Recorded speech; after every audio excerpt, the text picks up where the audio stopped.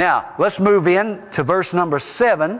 And this is the thorny soil hearer. Now, if you're sitting close to a thorny soil hearer, you might want to move a little bit because they might prick you. No, I'm kidding. Thorny soil hearer. Let's read what Jesus said about him. He said, other seeds fell among the thorns that grew up and choked out the tender plants. Other seeds fell among the thorns that grew up and choked out the tender plants. Now here's the interpretation. And I'm going to take the interpretation from the Gospel of Luke because I like it better. Luke 8:14.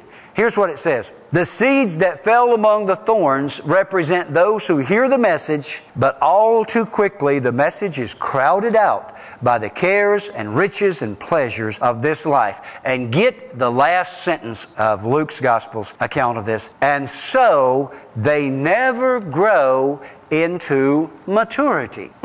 The thorny soil hearer then, I believe, represents the worldly Christian, the worldly believer. He hears the Word, but he allows his love of the things of this world to cloud his vision, to drain him of his passion for Jesus, and thus he is unproductive. That is the thorny or worldly believer.